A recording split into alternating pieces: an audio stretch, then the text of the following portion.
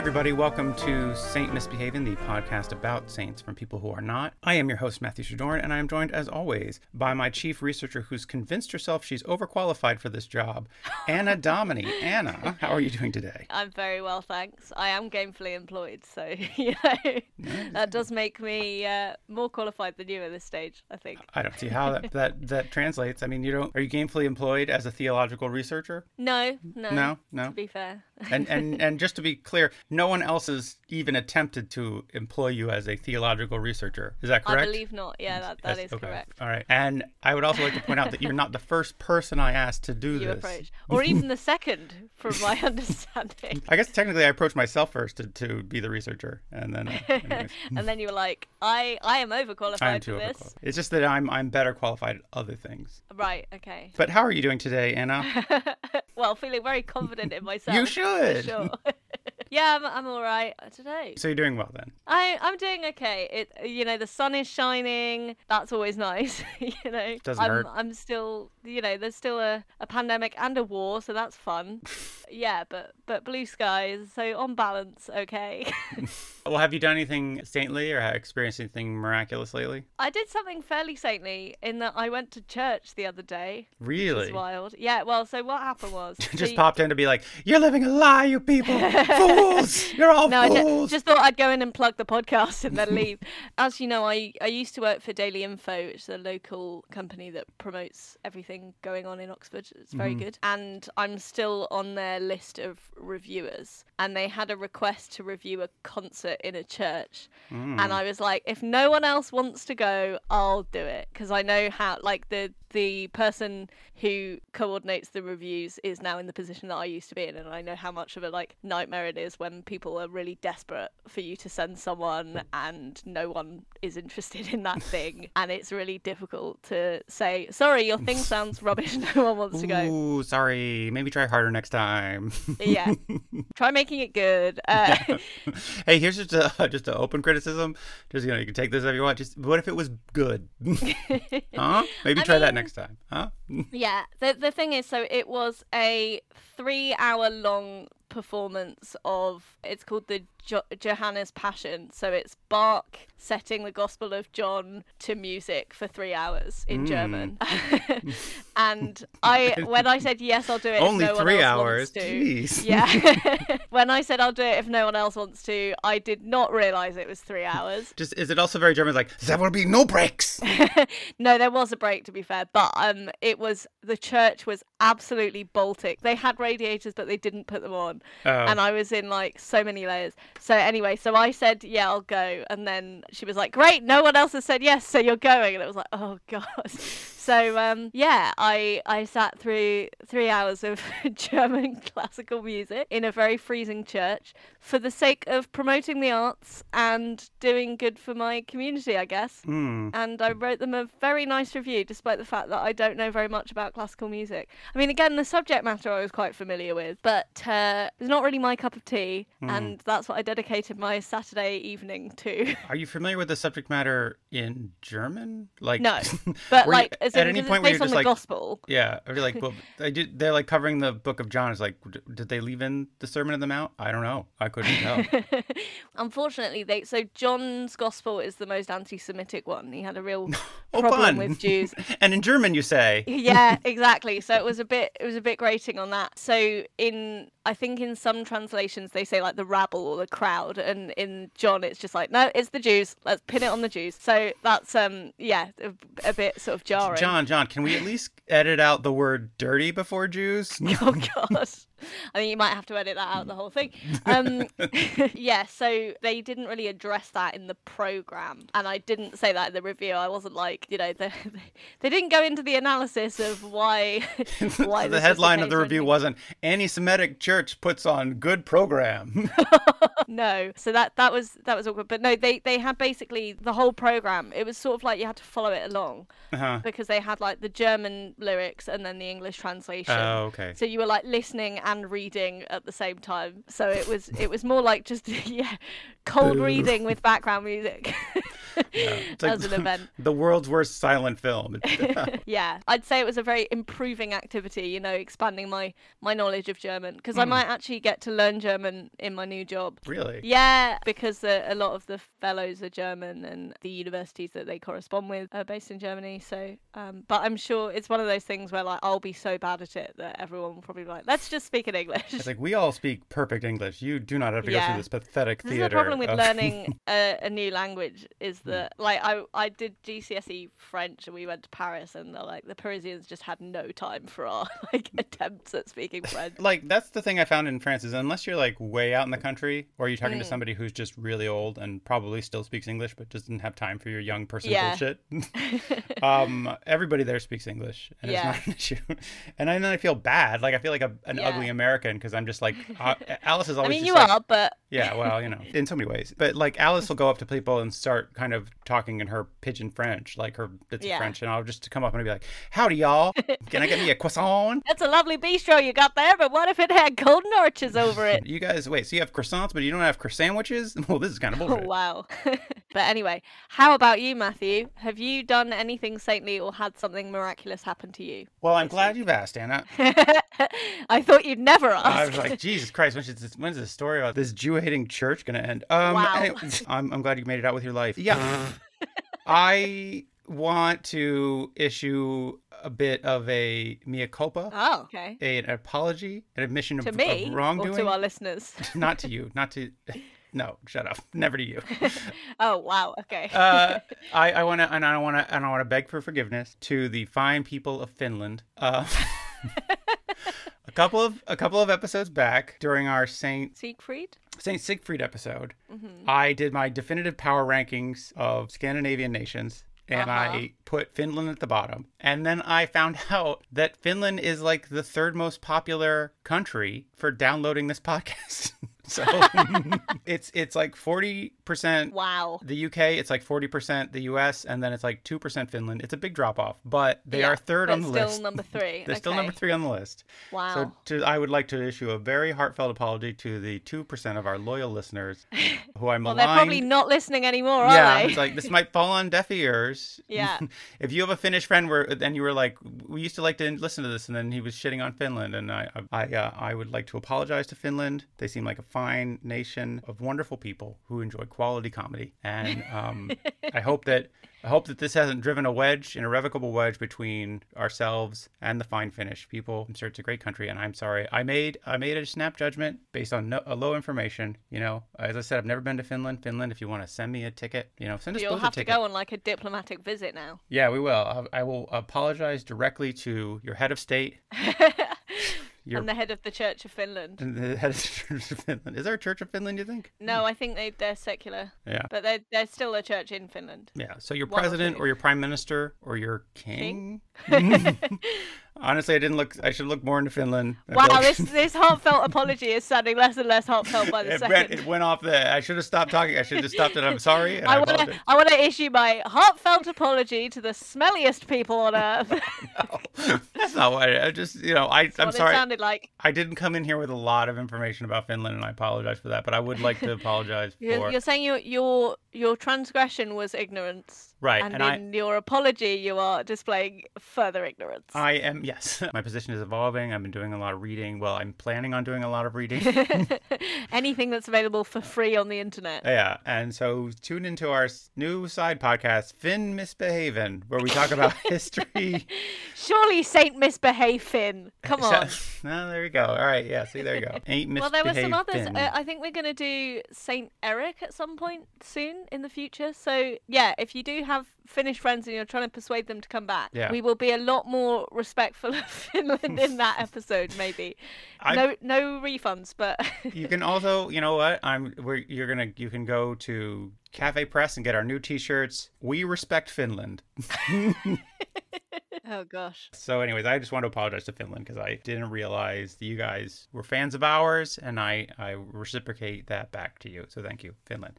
Anyways. So you're going to do some kind of saintly penance? Have you been sleeping on the floor for the last week? Sure. Eating only bread? Eating no meat, to be fair. I cut down on coffee, but that's mostly because I had a dull, persistent headache for weeks. And I was like, maybe I should try to figure out what's going on with this. Wow. So it's either that or I'm having a very slow stroke. So Okay, excellent. anyways, Anna, today is March 13th, 2022. Who is today's saint? Well, as you probably anticipated, I am looking forward a few days to the 17th of March, because that is my mum's birthday. No, do you know what the 17th of March is? I reckon you could guess this one. Is it St. Patrick's Day? It is St. Patrick's Day. Please don't try and do an Irish accent. What are we going to do now for our show in Dublin?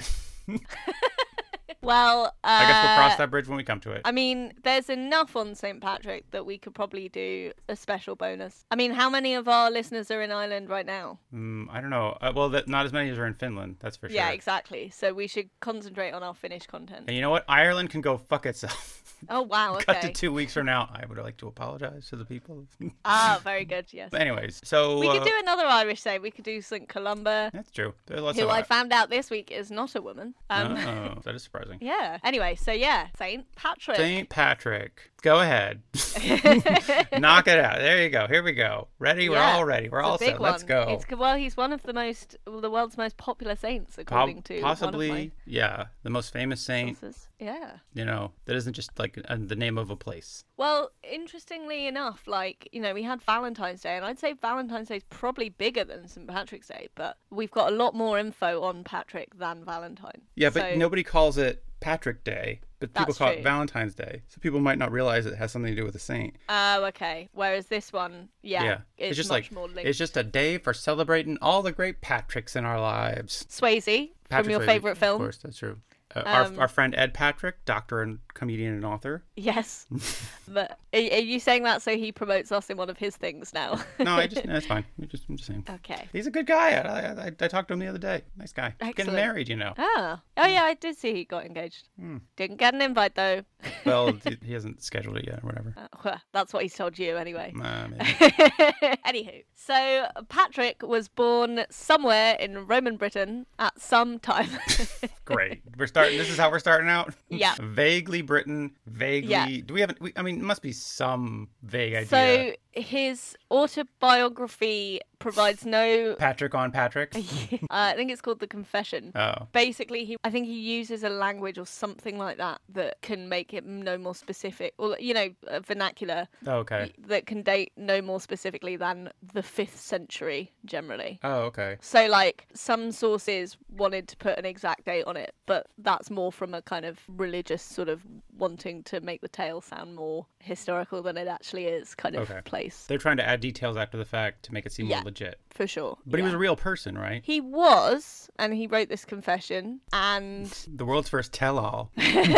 Some juicy deets. Yeah, I'm fairly sure he was a real person. There are, like, lots of historians working on him, but, interestingly, he's revered as the first evangelist to Ireland, but he probably wasn't, because there was this other guy... Is he, like, the first evangelist that lived? Like, the first few who went... And ever came back, yeah. Like, did you hear about that story a couple years ago about some asshole who's like, there's this tribe that doesn't like to be bothered, so I'm going to bring them the word of Christ. And then he was brutally murdered. Yeah. And then everybody was like, what did you think was going to happen? Yeah. And I think some people were like, well, what a tragedy. This like Christian soldier, and everybody else was like, no, he's a fucking asshole. Paternalistic dick. He's like, he got what he gets. You know, it's like, anyways. Basically, so the guy went to Ireland before him called Palladius. And he also did some evangelizing and stuff. But Patrick was more popular. And basically, over the course of time, all the legends about Palladius have been like subsumed into Patrick's legends as well. To the point where this is one of the issues with dating Patrick is that... He's got commitment issues? No, as in like when he was born and stuff. So like there's a 5th century date that's given for his arrival in Ireland as 432. But that was to try and push him basically to much sort of later than Palladius so that they're not like overlapping. And yeah, I see what you're saying. To minimize Palladius's contribution. So really it should be Palladius's day is what I'm saying. So it's like, is Palladius a woman? Is that why his contributions questions were all erased, or yeah, maybe. a person of color, possibly. Wow. I mean, hey, we know something about them, so they're probably not a woman or a person of color. I was gonna say, just like I've studied history before, and this who's the lady who like discovered DNA, and then Crick and Watson were like, actually we discovered DNA, thank you. I don't know. Oh, I forget what her name is. If you're gonna use her as an example, you should probably know her name. It's like Marie Curie was asked, what's it like to be married to a genius? And she said, ask my husband. Very good. I was Googling woman who discovered DNA, and when you type in woman who, Google guesses woman who sells farts. Wow. People really want to find her. Rosalind Franklin. So is this like Rosalind Franklin, the lady who discovered DNA? Wow. Matthew, you're such a great feminist that you know eminent female scientists. Well, my wife is an eminent female scientist. Oh, that's true. So you know at least two. Yeah. But yeah, Rosalind Franklin, she, then Crick and Watson. Anyways, whatever. I have to cut this whole thing out. Yeah, it was, no. I think it's good. But anyway, we haven't got very far in the story. All right, let's go. There's a lot to get through. So his birthplace is not known with any certainty. Some traditions place it in England. One identifying it as Glanaventa, which is modern-day Ravenglass in Cumbria. Other suggestions... modern-day Ravenglass in Cumbria. Yes, we all know where that is. Some historians say it's near Carlisle. Others argue that it's a bit further east of Carlisle on Hadrian's Wall. There have also been claims for Scotland and Wales. Somewhere in Roman Britain is as specific as we can get. Sometime in the 5th century. Fine. But we know his father was called Calpurnius, and he's described as a decurion, which is a senator and tax collector of an unspecified Roman British city. Okay. And his grandfather was called Petitus or Petitus, and he was a priest. He was a priest from somewhere called Bonavon, Tabernia. But Patrick's confession says he wasn't an active believer. Mm-hmm. Was he a priest, like a Roman priest, or like a Catholic priest, or a Christian priest? Unclear, I'm afraid. Doesn't say. But I think the implication is Christian, because the next sentence is, Patrick's confession says he was not an active believer in his youth. So, yeah, that implies that in contrast to his grandfather. I see. You see? So after he's born. We don't know much about his childhood, but according to his confession, at the age of around 14 or 16, he was captured by a group of Irish pirates. Irish pirates? Yeah, from his family's villa, which is like... Wait, no! They broke into his enormous house and took him away. They were doing pirate raids on a villa. Was the villa like on a ship? Was it like a floating villa? No, but it was thought to be near-ish the sea. Again, this is part of like the difficulty with locating him. But anyway, so they captured him and took him to Ireland, where he was enslaved and held captive for 6 years, working as a shepherd. Which I find very odd that, like, why are Irish pirates recruiting shepherds? Like, or do they have dealings with farmers? And what's this like black market sheep labor that the Irish pirates are involved in? That's a whole story in itself, I think. I mean, or did they so did the pirates have their own flocks of sheep, and then or are they selling? And the shepherding involved, like, you know, helping the sheep to be more resistant to seasickness. Yeah, they're trained sheep that are like attack sheep, and you just you see those Irish pirate ships, you know, and there's the eerie silence instead of the Jolly Roger. They've just got a sheep up there. But then they pull alongside, and there's that eerie silence before all the sheep just leap over the side. You load up your sheep cannons and you oh my god, fire them at the other ship. So a lot of unanswered questions there. Yeah, I mean, is it that they would like then sell them on to farmers who would then? I guess so. Yeah. Or plantation owners or whatever. So but he was still meant to be in captivity. Right. So yeah, the farmers may not have been pirates, but they were certainly not ethical. They still own slaves. They're not the best people. Let's just say slightly problematic.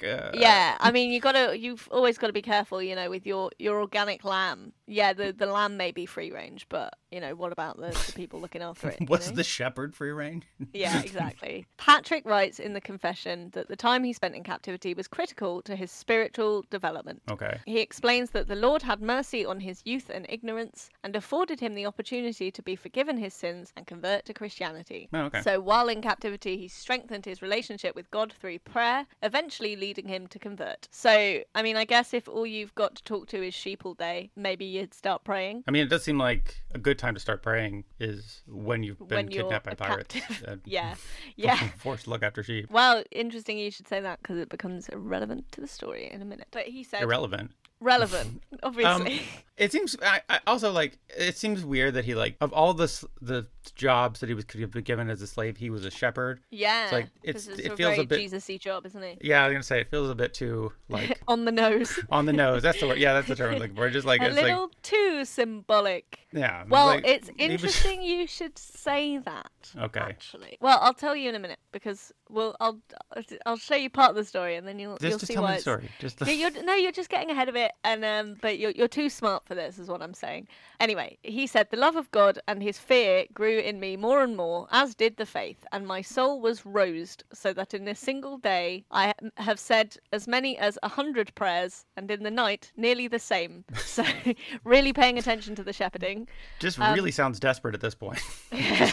I prayed in the woods and on the mountain, even before dawn. I felt no hurt from the snow or ice or rain. So clearly, praying is his jacket. Right. This is a great lesson to people who are in poverty or homeless. Have you thought about prayer instead of like food and shelter? Christ. That's what we're all going to have to rely on soon. I've said it before. I'll probably say it again. All right. So anyway, after 6 years of captivity, he heard a voice telling him that he would soon go home and that his ship was ready. Fleeing his master, he travelled to a port 200 miles away where he found a ship and with difficulty persuaded the captain to take him. He's like, your ship is ready. It is 200 miles really away. far away. Can you get there on foot? It's leaving tomorrow. It doesn't sound like it's ready. It sounds like if my ship was ready, I feel like it would be at the nearby port, not 200 miles away. Which surely, like, having been captured by pirates, like, again, you'd think he'd be near the coast. Maybe. But also, like, 200 miles, it seems like, is there anywhere that's 200 miles in Ireland? It doesn't seem like that big a place. Anyway, whatever. Maybe he just got lost. I don't think God thought that through. But, so go ahead. So he gets on his ship, and then he convinces the captain. So he's got to talk his way onto the ship. So it doesn't sound very ready at all. Yeah. So, well, maybe that's it. Maybe he didn't have a very good grasp of geography. So he went to the port 200 miles away, and that's why he had to persuade the captain. And there was a captain on a ship, 3 miles away that was like waiting for Patrick. Like, they told me he'd be here. I got a message from an angel to wait for this guy Patrick. Yeah, there's a real cock up in heaven. Seems like they really should have figured out the logistics better. There's just such poor communication in heaven. I think that's a lot of the moral of a lot of these stories is like if people could just communicate a little bit better. There's no HR in heaven. That's the problem. You can't spell heaven without HR. No, wait, yes you can. Very good. So after 3 days sailing, they landed, presumably in Britain, and apparently all left the ship, walking for 28 days in a wilderness and becoming faint from hunger. Wait, why did they all leave this ship? All the sailors? Yeah, I think the implication is they wanted to come with Patrick and see what he was doing because he was saintly. I guess. Or it's like, I got a villa. Yeah, He's pretty well off. Yeah, that's a good point. My dad collects all the taxes and doesn't pass them on. Maybe that's how he talked his way onto the ship. Yeah. He's like, actually, my parents are quite well off. So that's why. So they didn't actually like him. They're just coming with him to get their payment for taking him there. Yeah, there's no Christian charity here. It's just like, do you know who my father is? Yeah. So after Patrick prayed for sustenance, they encountered a herd of wild boar. And since this was shortly after Patrick had urged them to put their faith in God, his prestige in the group increased greatly. So they prayed for food and encountered some living beings. Okay, I was confused. Oh, yeah, so the wild boar were for food. They didn't attack for food, them. not like it wasn't like a danger. Like he got rid of the wild boar. Okay, they were probably very tame wild boar or like asleep, maybe.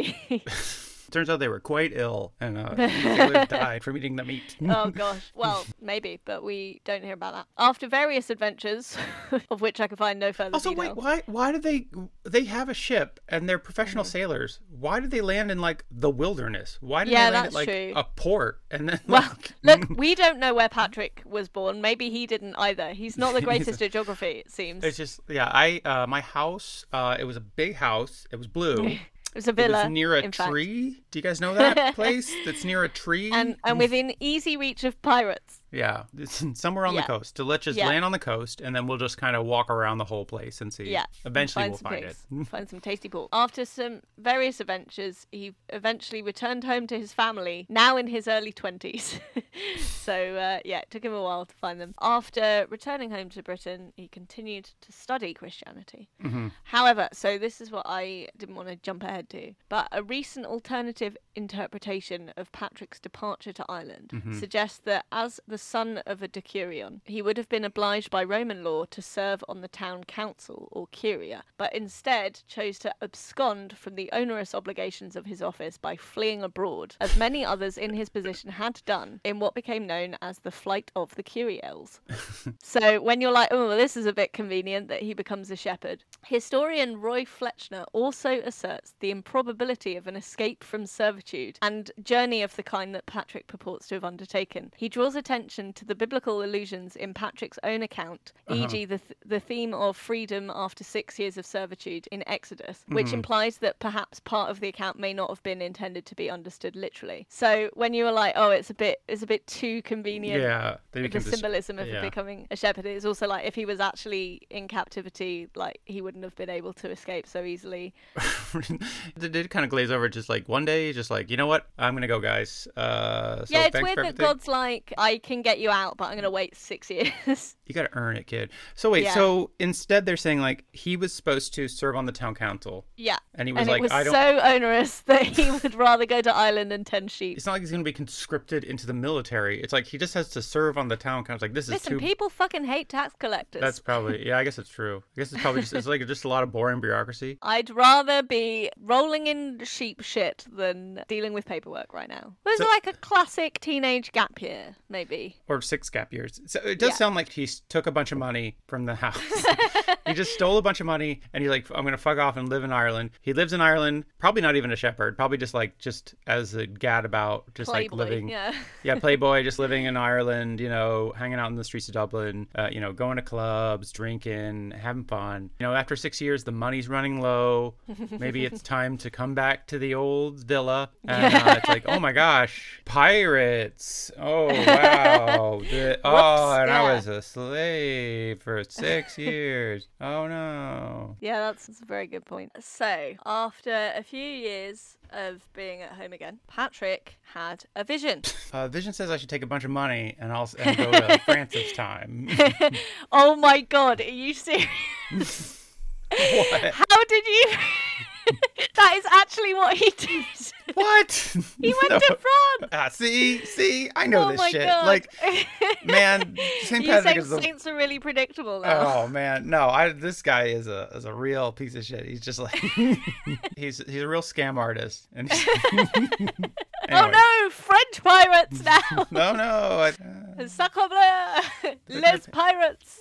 So he goes to France. Yeah, so he had a vision that says, take all your money and go to France. Now, for a while, he studied in France, principally at Auxerre, and he was ordained into the priesthood by Saint Germanus of Auxerre, who was the same famous bishop who inspired our very first subject, Saint Genevieve. Oh, I was wondering why Auxerre sounded familiar. Yeah, it's a crossover episode. So if you're new to this podcast, you can go back and listen to that one. It's probably bad because it was from, a long time ago.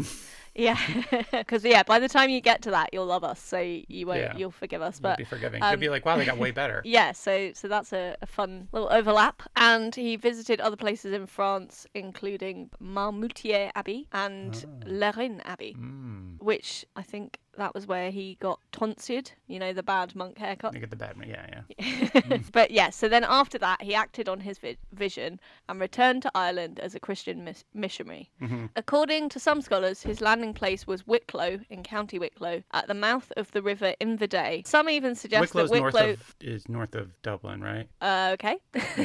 I've been to the Wicklow Mountains. I've been biking up on those mountains. I went to the highest pub in Ireland. Oh, very nice. Up in the Wicklow Mountains. I just got a Guinness there. It's probably gotten that anywhere. Does the altitude change the flavour, or?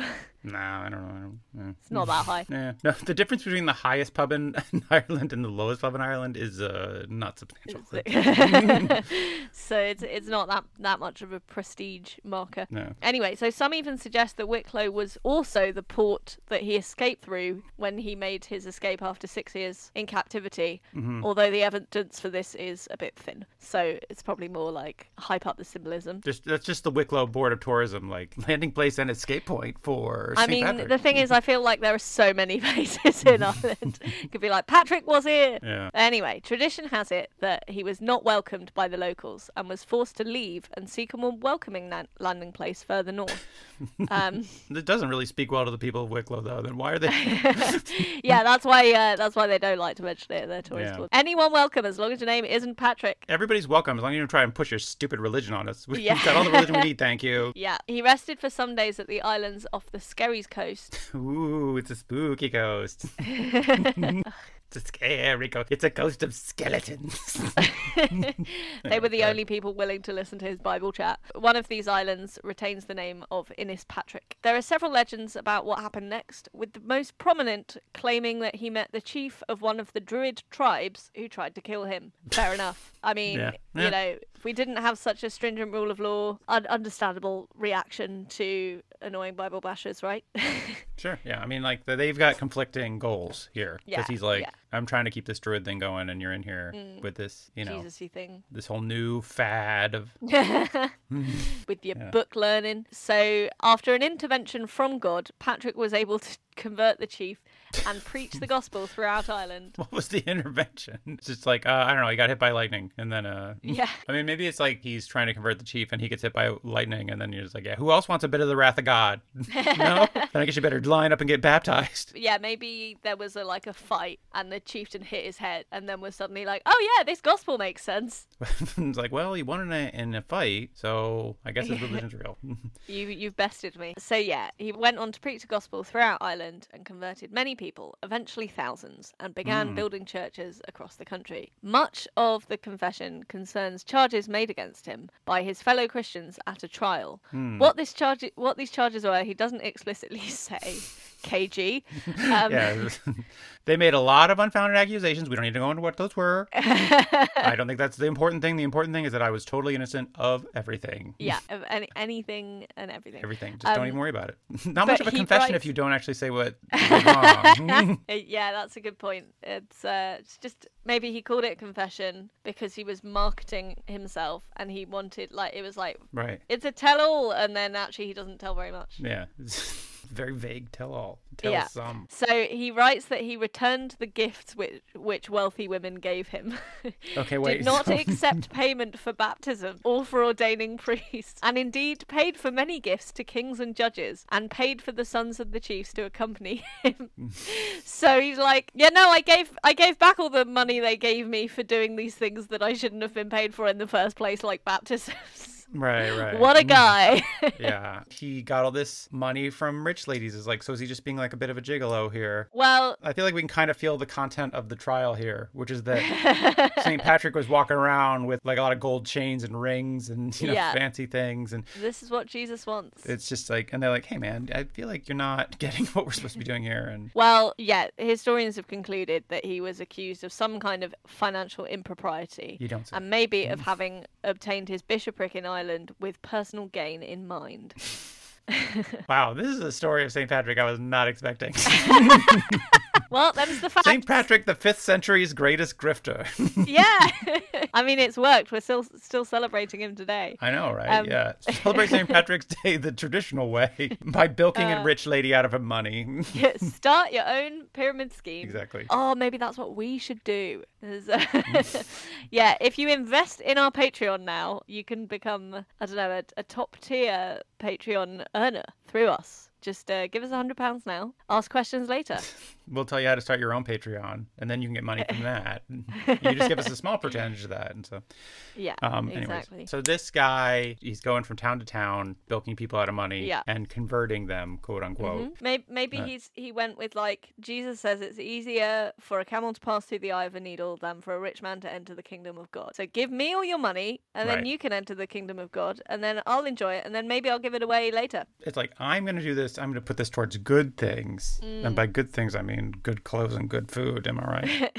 Eventually, he settled in the west of Ireland, where he became a bishop and ordained subordinate clerics. So again, pyramid at a scheme. reasonable fee. Yeah, for learning materials and heating the convent. Oh, I'm sorry. Is my time worthless to you? Is that what you think? That my time just has no value? Oh, okay. Sorry, okay. You think eternal life should be free? Okay. Wow. Okay. Well, so you think that God should just be really excited that you're on the team? No, you got to pay in to get.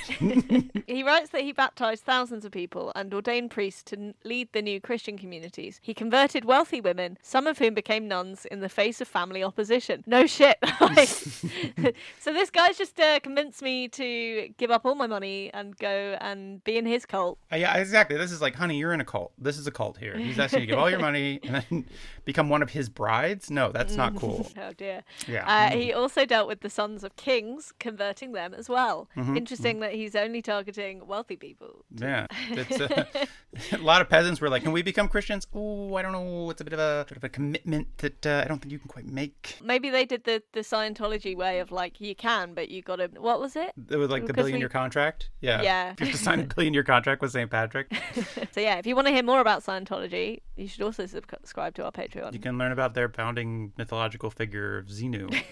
Exactly. The confession is generally vague about the details of his work in Ireland. I definitely did a lot of work. People said bad things. They weren't true, but lots of good things happened. This is like the mafia. It's like, what do you do? I'm an importer-exporter. Like that. He's got this front of... Of running monasteries and things, but that's not the real business, is it? The only thing that's cleansed here is your accounts. Yeah. Oh, yeah. Not your souls. So this is partly because, as he says at points, he was writing for a local audience of Christians who knew him and his work. So all his anecdotes are basically like, and you guys know the rest. Also, I love this. Is like people outside, they don't understand, but we get it. You have to be there. You had to be there. It's like, we get it. So it's like, it seems like it's a scam. I can see how from the outside you would think that this is a scam and I'm just stealing these people's money and giving them nothing in return. But if you lived in the area, if you knew me, you know I was really doing a lot of good stuff, Yeah, for sure. His position as a foreigner in Ireland was not an easy one. His refusal to accept gifts from kings placed him outside the normal ties of kinship, fosterage, and affinity. And legally, he was without protection, and says on one occasion that he was beaten, robbed of all he had, and put in chains, perhaps awaiting execution. Oh, no. So I guess he did lose it all in the end, well, which I'm not saying is for the best. Like all he had on him, or like, or maybe, I guess it could be like a king, like had him arrested. He got sanctioned. Yeah, exactly. He is very much an Irish oligarch of the 5th century. Or not an English that's the impression oligarch. I'm getting. He also says many years later he was held captive for 60 days, but doesn't give any further details. Look, I don't want to go into it. It was just a tough time. Let's just move on. Yeah, fair enough. What happened to this guy? I said, let's move on.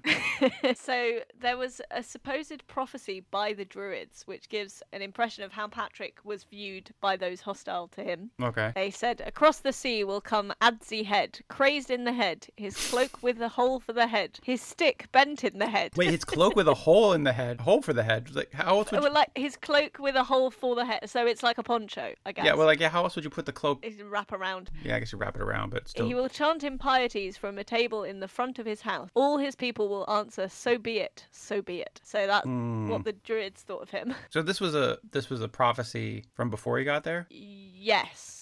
I think it might have been like retrospectively they had this prophecy and they were like, it's him! The sign's important. Like yeah. Legend credits Patrick with teaching the Irish about the doctrine of the Holy Trinity by showing them a shamrock, the three-leafed plant, using it to illustrate the Christian teaching of three persons in one God. So I guess the reason this comes up here is like he was trying to speak to them in their own symbolic language. Right. Well, how does he explain four-leaf clovers? Oh, that's a whole nother thing. But do four-leaf clovers, they're very rare, aren't they? They're very rare, but still, it was like, well, how do four-leaf clovers work into God's plan? And so, Shut up! Shut up. How about shut up? How about that? Well, there's the Father, the Son, and the Holy Ghost, and then the fourth one's me. So, yeah. So he was just like, this plant, it's got three leaves, but it's one plant. Mm-hmm. It's basically that. So it's just like the Trinity. Solved it. Yeah, I don't know. Is this metaphor, like, is it simple in like a genius way and that it like conveys a lot of information? or is it just like simple, like the people of Ireland are bone dumb and they were like, they didn't get it, except for like, I don't know, like, that plant that's everywhere? It's like that. To be fair, the concept of the Trinity doesn't make sense. Right. So, like, it is hard to explain because it's dumb. But also, Jesus used parables. So, yeah. I guess it's like drawing parallel with the parables there. Oh, parapebble. Okay. Yeah, but the earliest written version of the story of him using shamrocks is given by a botanist called Caleb Threlkeld in his 1726 synopsis Stirpium Hibernicarum, so i.e. a very long time after Patrick was actually alive. But in the 1680s, there was a coin minted depicting Patrick clutching a shamrock, which is fun. I didn't know they had commemorative coins before, like, the last century. The scam has continued long after his death. Yeah. So wait, so this botanist in the 17th century? 18th century. 18th century. I guess he was just talking about clovers, shamrocks, and gave a sort of throwaway comment because maybe it was like well known at the time. It was, yeah. And so he didn't go too much into it. It's well known in Irish folklore, like colloquial, that this is something that St. Patrick did, but nobody wrote it down before. Yeah, apparently not. Yeah. But in pagan Ireland, 3 was a significant number, and the Irish had many triple deities that might have helped with his evangelization efforts when he held up the shamrock. Oh. Although it's questionable whether the shamrock itself was actually seen as a holy symbol among the pagan religions there. Oh. So it's a bit of backstory to why you see shamrocks on St. Patrick's Day. Right. But it's like a lot of things with his life, it's quite shady. Okay. But the Irish were primed for this because they already had triple gods. Yeah. Okay. Yeah, exactly. So they got it. They got it. Another bit of crossover that you might enjoy. In the 12th century, there is a work called A Calam na Senorach, I'm definitely pronouncing that wrong, which tells of Patrick being met by 2 ancient warriors, Caoilt MacRonain and Oisin, during his evangelical travels. And the 2 were once members of Finn McCool's warrior band. Yeah. Isn't Oisin his son? Yes. I think Oisin was the son of Finn McCool because he's like the poet who wrote all the yes. what's called the Finian cycle or whatever. Yeah. Yeah. Okay. So basically, there's a legend attributed to Patrick that somehow he met these people from way longer ago. Yeah. And somehow they survived to Patrick's time. They were mythical creatures. Yeah. People. Mythical figures. Yeah. But anyway, so yeah, I thought you'd enjoy that because obviously Finn McCool was someone that we looked at in the Patreon as well. Yeah. So in the tale, Patrick seeks to convert the warriors to Christianity while they defend their pagan past. The heroic pagan lifestyle of the warriors of fighting and feasting and living close to nature is contrasted with the more peaceful but unheroic and non-sensual life offered by Christianity, which is like, but this is fun too, sure. It's like, sure, you love feasting, fighting, and fucking, but what if I told you... What about praying, paying, and... penance, yeah. About praying, paying, penance. But what if I told you there was you could sit Ps. quietly in a room and also not eat a lot? And feel terrible about yourself. Yeah, also you'll feel guilty about everything you've done or ever will do. How does that sound, huh? Am I selling you on it? You want to put down your big leg of mutton to talk about this more? Oh dear. But yeah, the tale is basically just that he met them. Doesn't say whether they converted or anything. They were like, thanks, no thanks. Well, you know, if they'd lived hundreds of years with their own lifestyle, then why would they want any of that?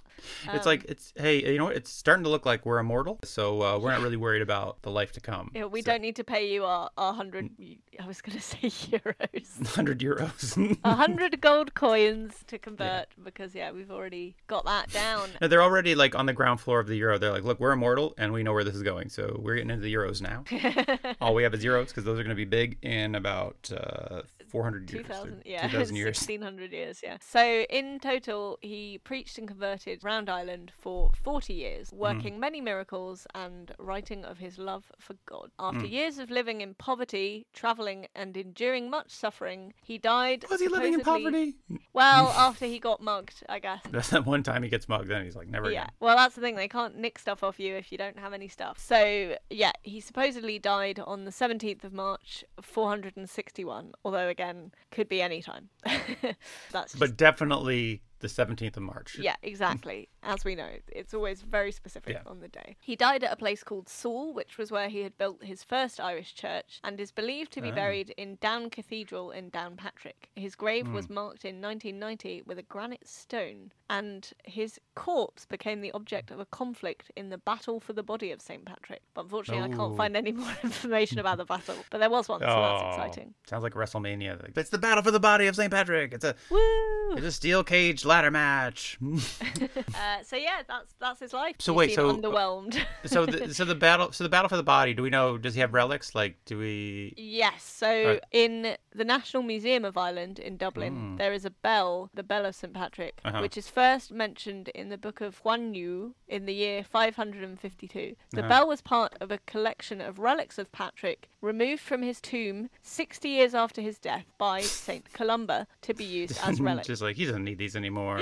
So respect for the dead, just pillage the grave. Saint Columba's running his own scam. He's like, I gotta get some of these. Well, of course, little grave robbing. But we'll save Saint Columba. It's what Patrick would have wanted. For sure. It chimes with his ethic. Yeah. We'll learn more about St Columba in our Dublin live show that's apparently happening now. The bell is described as the Bell of the Testament, one of 3 relics of precious minna, i.e. extremely valuable items, of which the other 2 are described as Patrick's goblet and his gospel. Columba is described to have been under the direction of an angel for whom he sent the goblet to Down and the bell to Armagh and kept possession of the gospel for himself. Okay. So, yeah. The angel told him to sell the bell to Down for a very reasonable price. Yeah, so that's Columba's grift. Yeah, those are the main sort of aspects of the relic. But his whole body's still in the same spot, as far as we know? Supposedly, but probably actually not. Yeah. I mean, if you're in there and you're grabbing the bell and the testament and the goblet, you're probably grabbing a skull or like a femur or 2, At least get some fingers.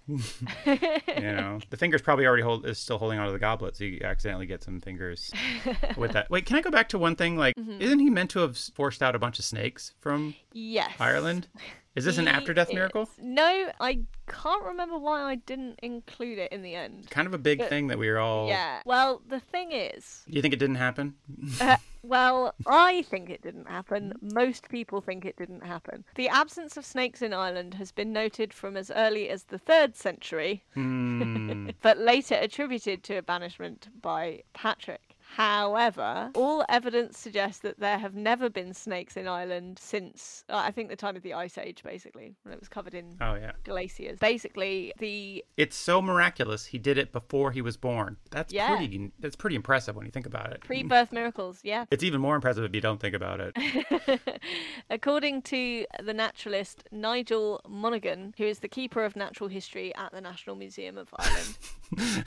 That sounds like a great job. I am the keeper of history. Hope he has a scepter. So this naturalist has searched extensively through fossil collections and records and says that there was definitely nothing for Patrick to banish. So, yeah. But in keeping with his scam, he probably showed up and was like, huh? Have you noticed how there aren't any snakes around anymore? And everyone's like, what's a snake? That was me. It's like a worm, but it bites and it's poisonous. It's like a bitey worm, yeah. And if you give me $50, I'll ensure they never come to your house. Also, I'm keeping away tigers. So. No one's seen any kangaroos here? No alligators here. Real menace. Hey, you can thank old Sandy P for that one. Okay, so he never got rid of snakes. Well, this is a real shock. I'm afraid. Yes. Did they give a reason for him, like, driving out the snakes? Just because people were just like, they're icky? I guess so. Well, snakes have, obviously associated with the devil, right? Right. And, they're generally thought to be sneaky, treacherous animals. So, are there any other, dangerous animals in Ireland? Just the Irish. Hey! I think you should definitely cut that out, given that we may get people coming here because it's St. Patrick's Day and they want to learn about St. Patrick. And, we might get 3% of our audience next week might be Irish and you've just ruined it. No, man is the most dangerous animal of all. That's true. Is my feeling. So, it's not just the Irish, it's everybody. Good save. Yeah. Do they have beavers in Ireland? I guess beavers aren't dangerous either. They must have bears in Ireland, though, right? Gonna Google this? You gonna Google Irish bears? Turn that safe search on. Oh, they used to be common in Ireland, but they died out in the first millennium before Christ. So Patrick drove them out too, I guess. Okay. Another legend that didn't happen. Do you want to hear about that one? Oh, good. Let's hear about all the miracles. Well, I mean, there's less disputing of this in the account that I have, but fairly sure it didn't happen anyway. So during his journey back to Ireland from his parents' home, Patrick is understood to have carried with him an ash wood walking stick or staff.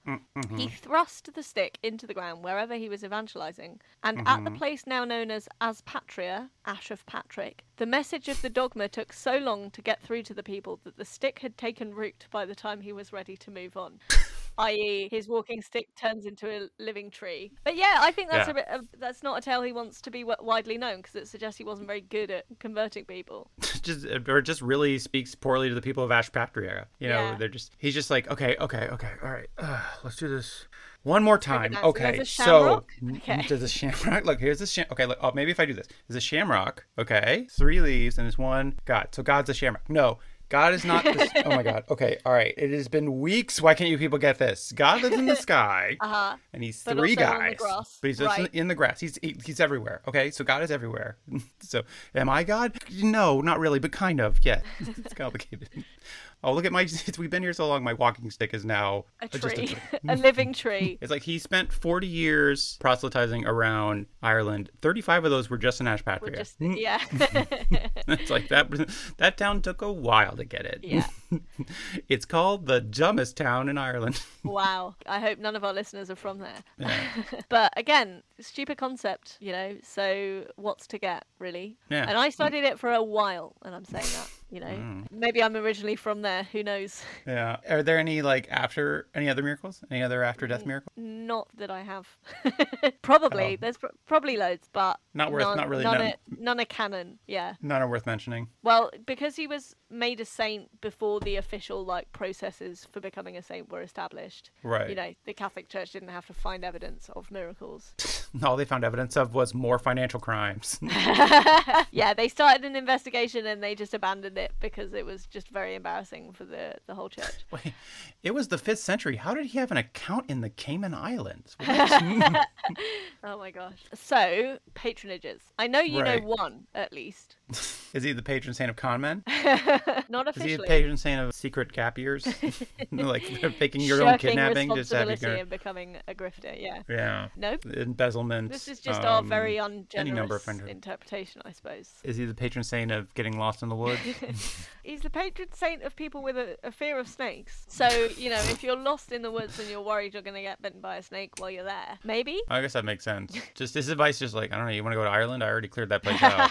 Yeah, that's how you overcome your fear. Surely you overcome your fear by meeting some snakes. Yeah, like New Zealand doesn't have snakes, or it didn't. I think it has snakes now because they're an invasive species, but they didn't used to have snakes. I don't think that's why, because like everything on New Zealand was a bird for a long time. Okay. Is he the patron saint of, I don't know, shirking your responsibilities? Well, he's the patron saint of hairdressers. So you tell me.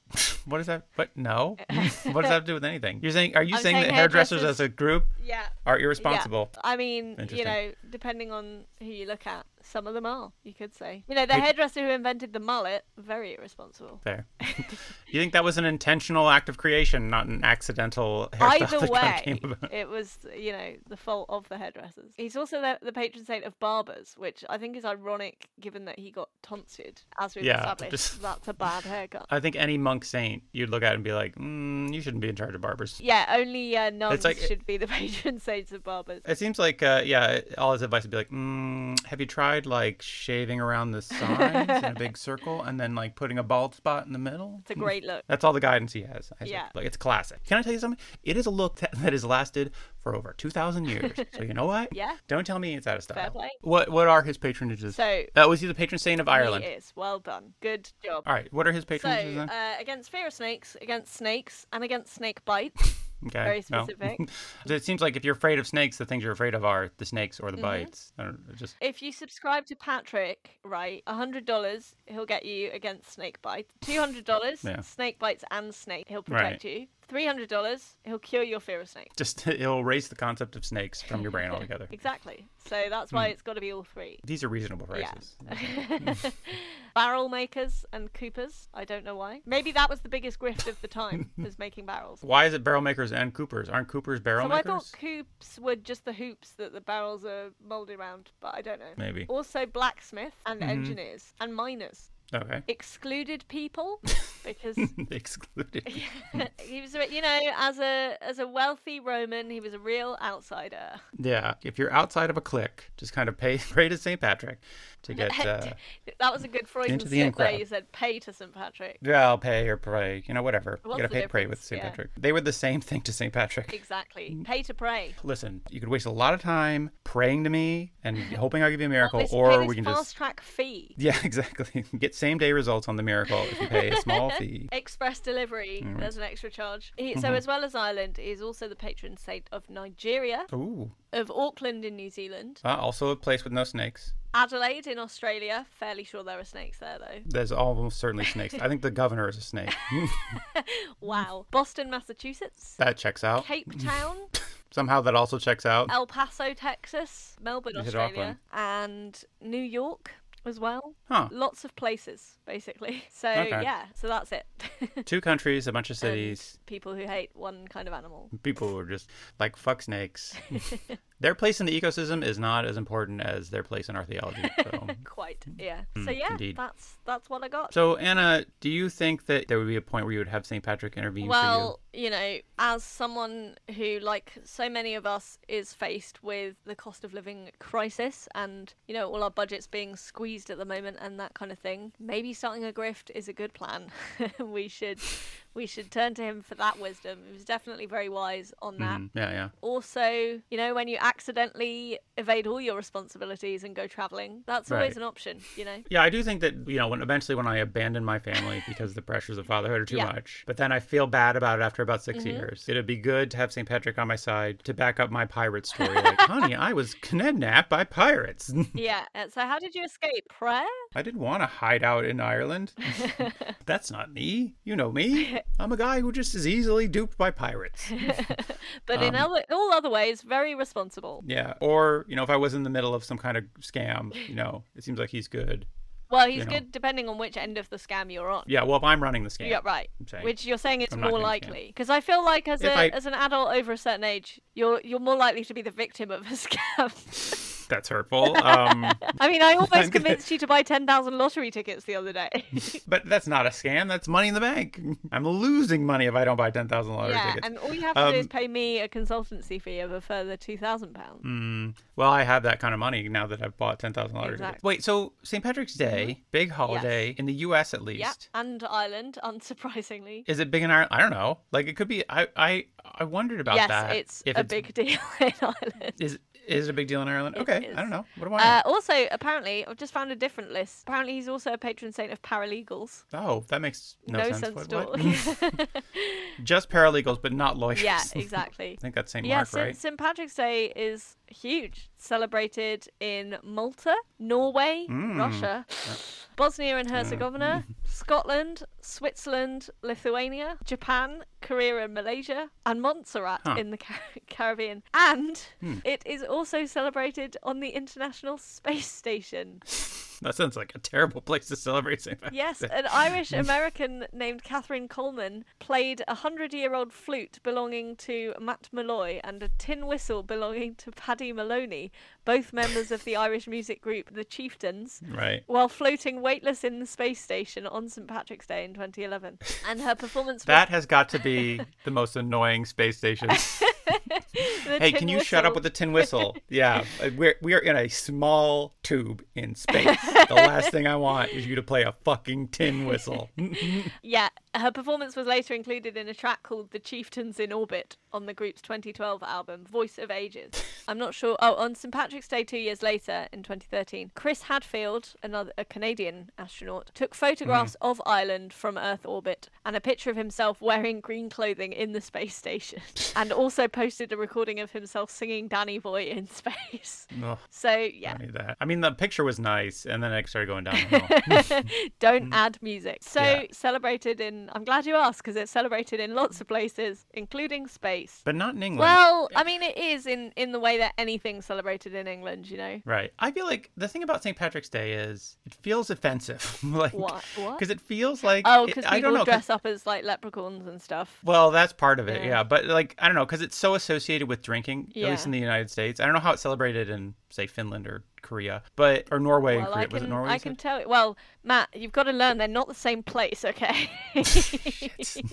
God damn it! I really am losing all the credit for that apology. To be fair, Norway has only had a St. Patrick's Day parade in Oslo since 2000. It was first organised by Irish expats living in Norway, and partly coordinated by the Irish Embassy in Oslo. Oh, okay. But, like, it seems like it's very focused on drinking in America. I don't know if that's the case everywhere, but in America it feels like offensive to the Irish because it feels like the Irish are being unfairly maligned as a country of drunkards, which is not true. The Irish don't drink more. It doesn't mention Patrick drinking in this tale at all. That's also true. Good point. But then Donald Trump doesn't drink, does he? So you can still be a very bad person and grifter without alcohol being involved. In fact, it makes me wonder if the two are linked.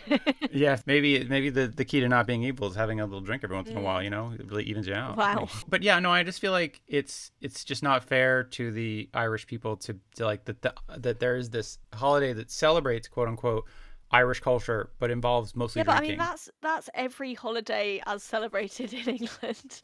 Like, I mean, on Christmas people get rat-arsed. Like, that's just, it's St. George's Day. I'm fairly sure it's the same. Just people just love an excuse for a party. Okay, well, I don't know. I just feel like you don't have to drag the good name of the Irish people into this. I agree. Because I've been to Ireland a couple times. It's a beautiful country. The people there were always super nice to me. You were just very much maligning one of their primary cultural contributions or musical contributions. The chieftains. Look, I'm not into. I'm not gonna lie to you. The Irish music, fine without. Wow. But what? Okay, defend you two to me now. Oh God. Listen, I love the Pogues. Okay. Well, I like that one Pogue song. There are many good Pogue songs. I don't know. I really haven't gotten it. But, you should listen to all of them. Anyway, in England, the British royals traditionally present bowls of shamrock to members of the Irish Guards, a regiment in the British Army. What a useless fucking gift. So, you can have drinking or you can have, fucking royalism. Here's a bowl of weeds, you assholes. Oh, dear. Is the Irish Guard a guard made up of Irish people, or is it a guard from the Irish? I can see that going either way with against. Yeah. So, thank you for keeping those dirty Irish in their place, boys. Thanks. I don't really know very much about the history of Britain in Ireland. I understand it's not good. You should look into that. It's pretty bad. Yeah, I think they are made up of Irish people, but it's probably kind of a... I mean, there are plenty of Northern Irish people who love the royal family, who are very, and they're as Irish as anybody, but also British. As I said, I'm not very au fait with the history and politics. So. See, much like the Shamrock, the people of Northern Ireland are three things. They are Irish, Northern Irish, and British. Very good. Very good. Good. See, you can use the Shamrock for all kinds of things. For Patrick, though, it could be known as a scamrock. Yeah. No, I'm telling you, next time you guys need to try to make a difficult point, just use the Shamrock. You can be like, look, this leaf is me, and this leaf is you, and this leaf is your friend Deborah, and this is why we should have a threesome. Wow. Okay. Shamrock. On that note, I think we should end it. All right. So, thank you, Anna, for bringing me the tale of, once again, a British person going to Ireland and stealing whatever they can. Wow. You are so welcome. It's been a fun time. I hope people enjoy it, and everybody has a happy St. Patrick's Day. However you celebrate it, remember that the Irish are not a stereotype. They are a beautiful people, full of culture, and they're very nice and in general. I guess as nice as any. There's probably, I'm not going to say there's not some assholes out there in Ireland. It's not true. What Matt's trying to say is Irish people are people too. Yeah, what a hero you are. I'm saying my definitive power rankings are now Finland and then Ireland. Right, yeah. Somewhere in there. I don't know. That's not definitive. I'll have to figure out my rankings of countries. It's definitely subject to change. Yeah. For now. Depending on how the download numbers for this episode go. What Matthew's saying is he can be bought, and so true. Please do rate, review, and subscribe. Anyway, thanks again, Anna. Well, you're welcome, Matthew. Have a blessed day. Bye. You too. Bye.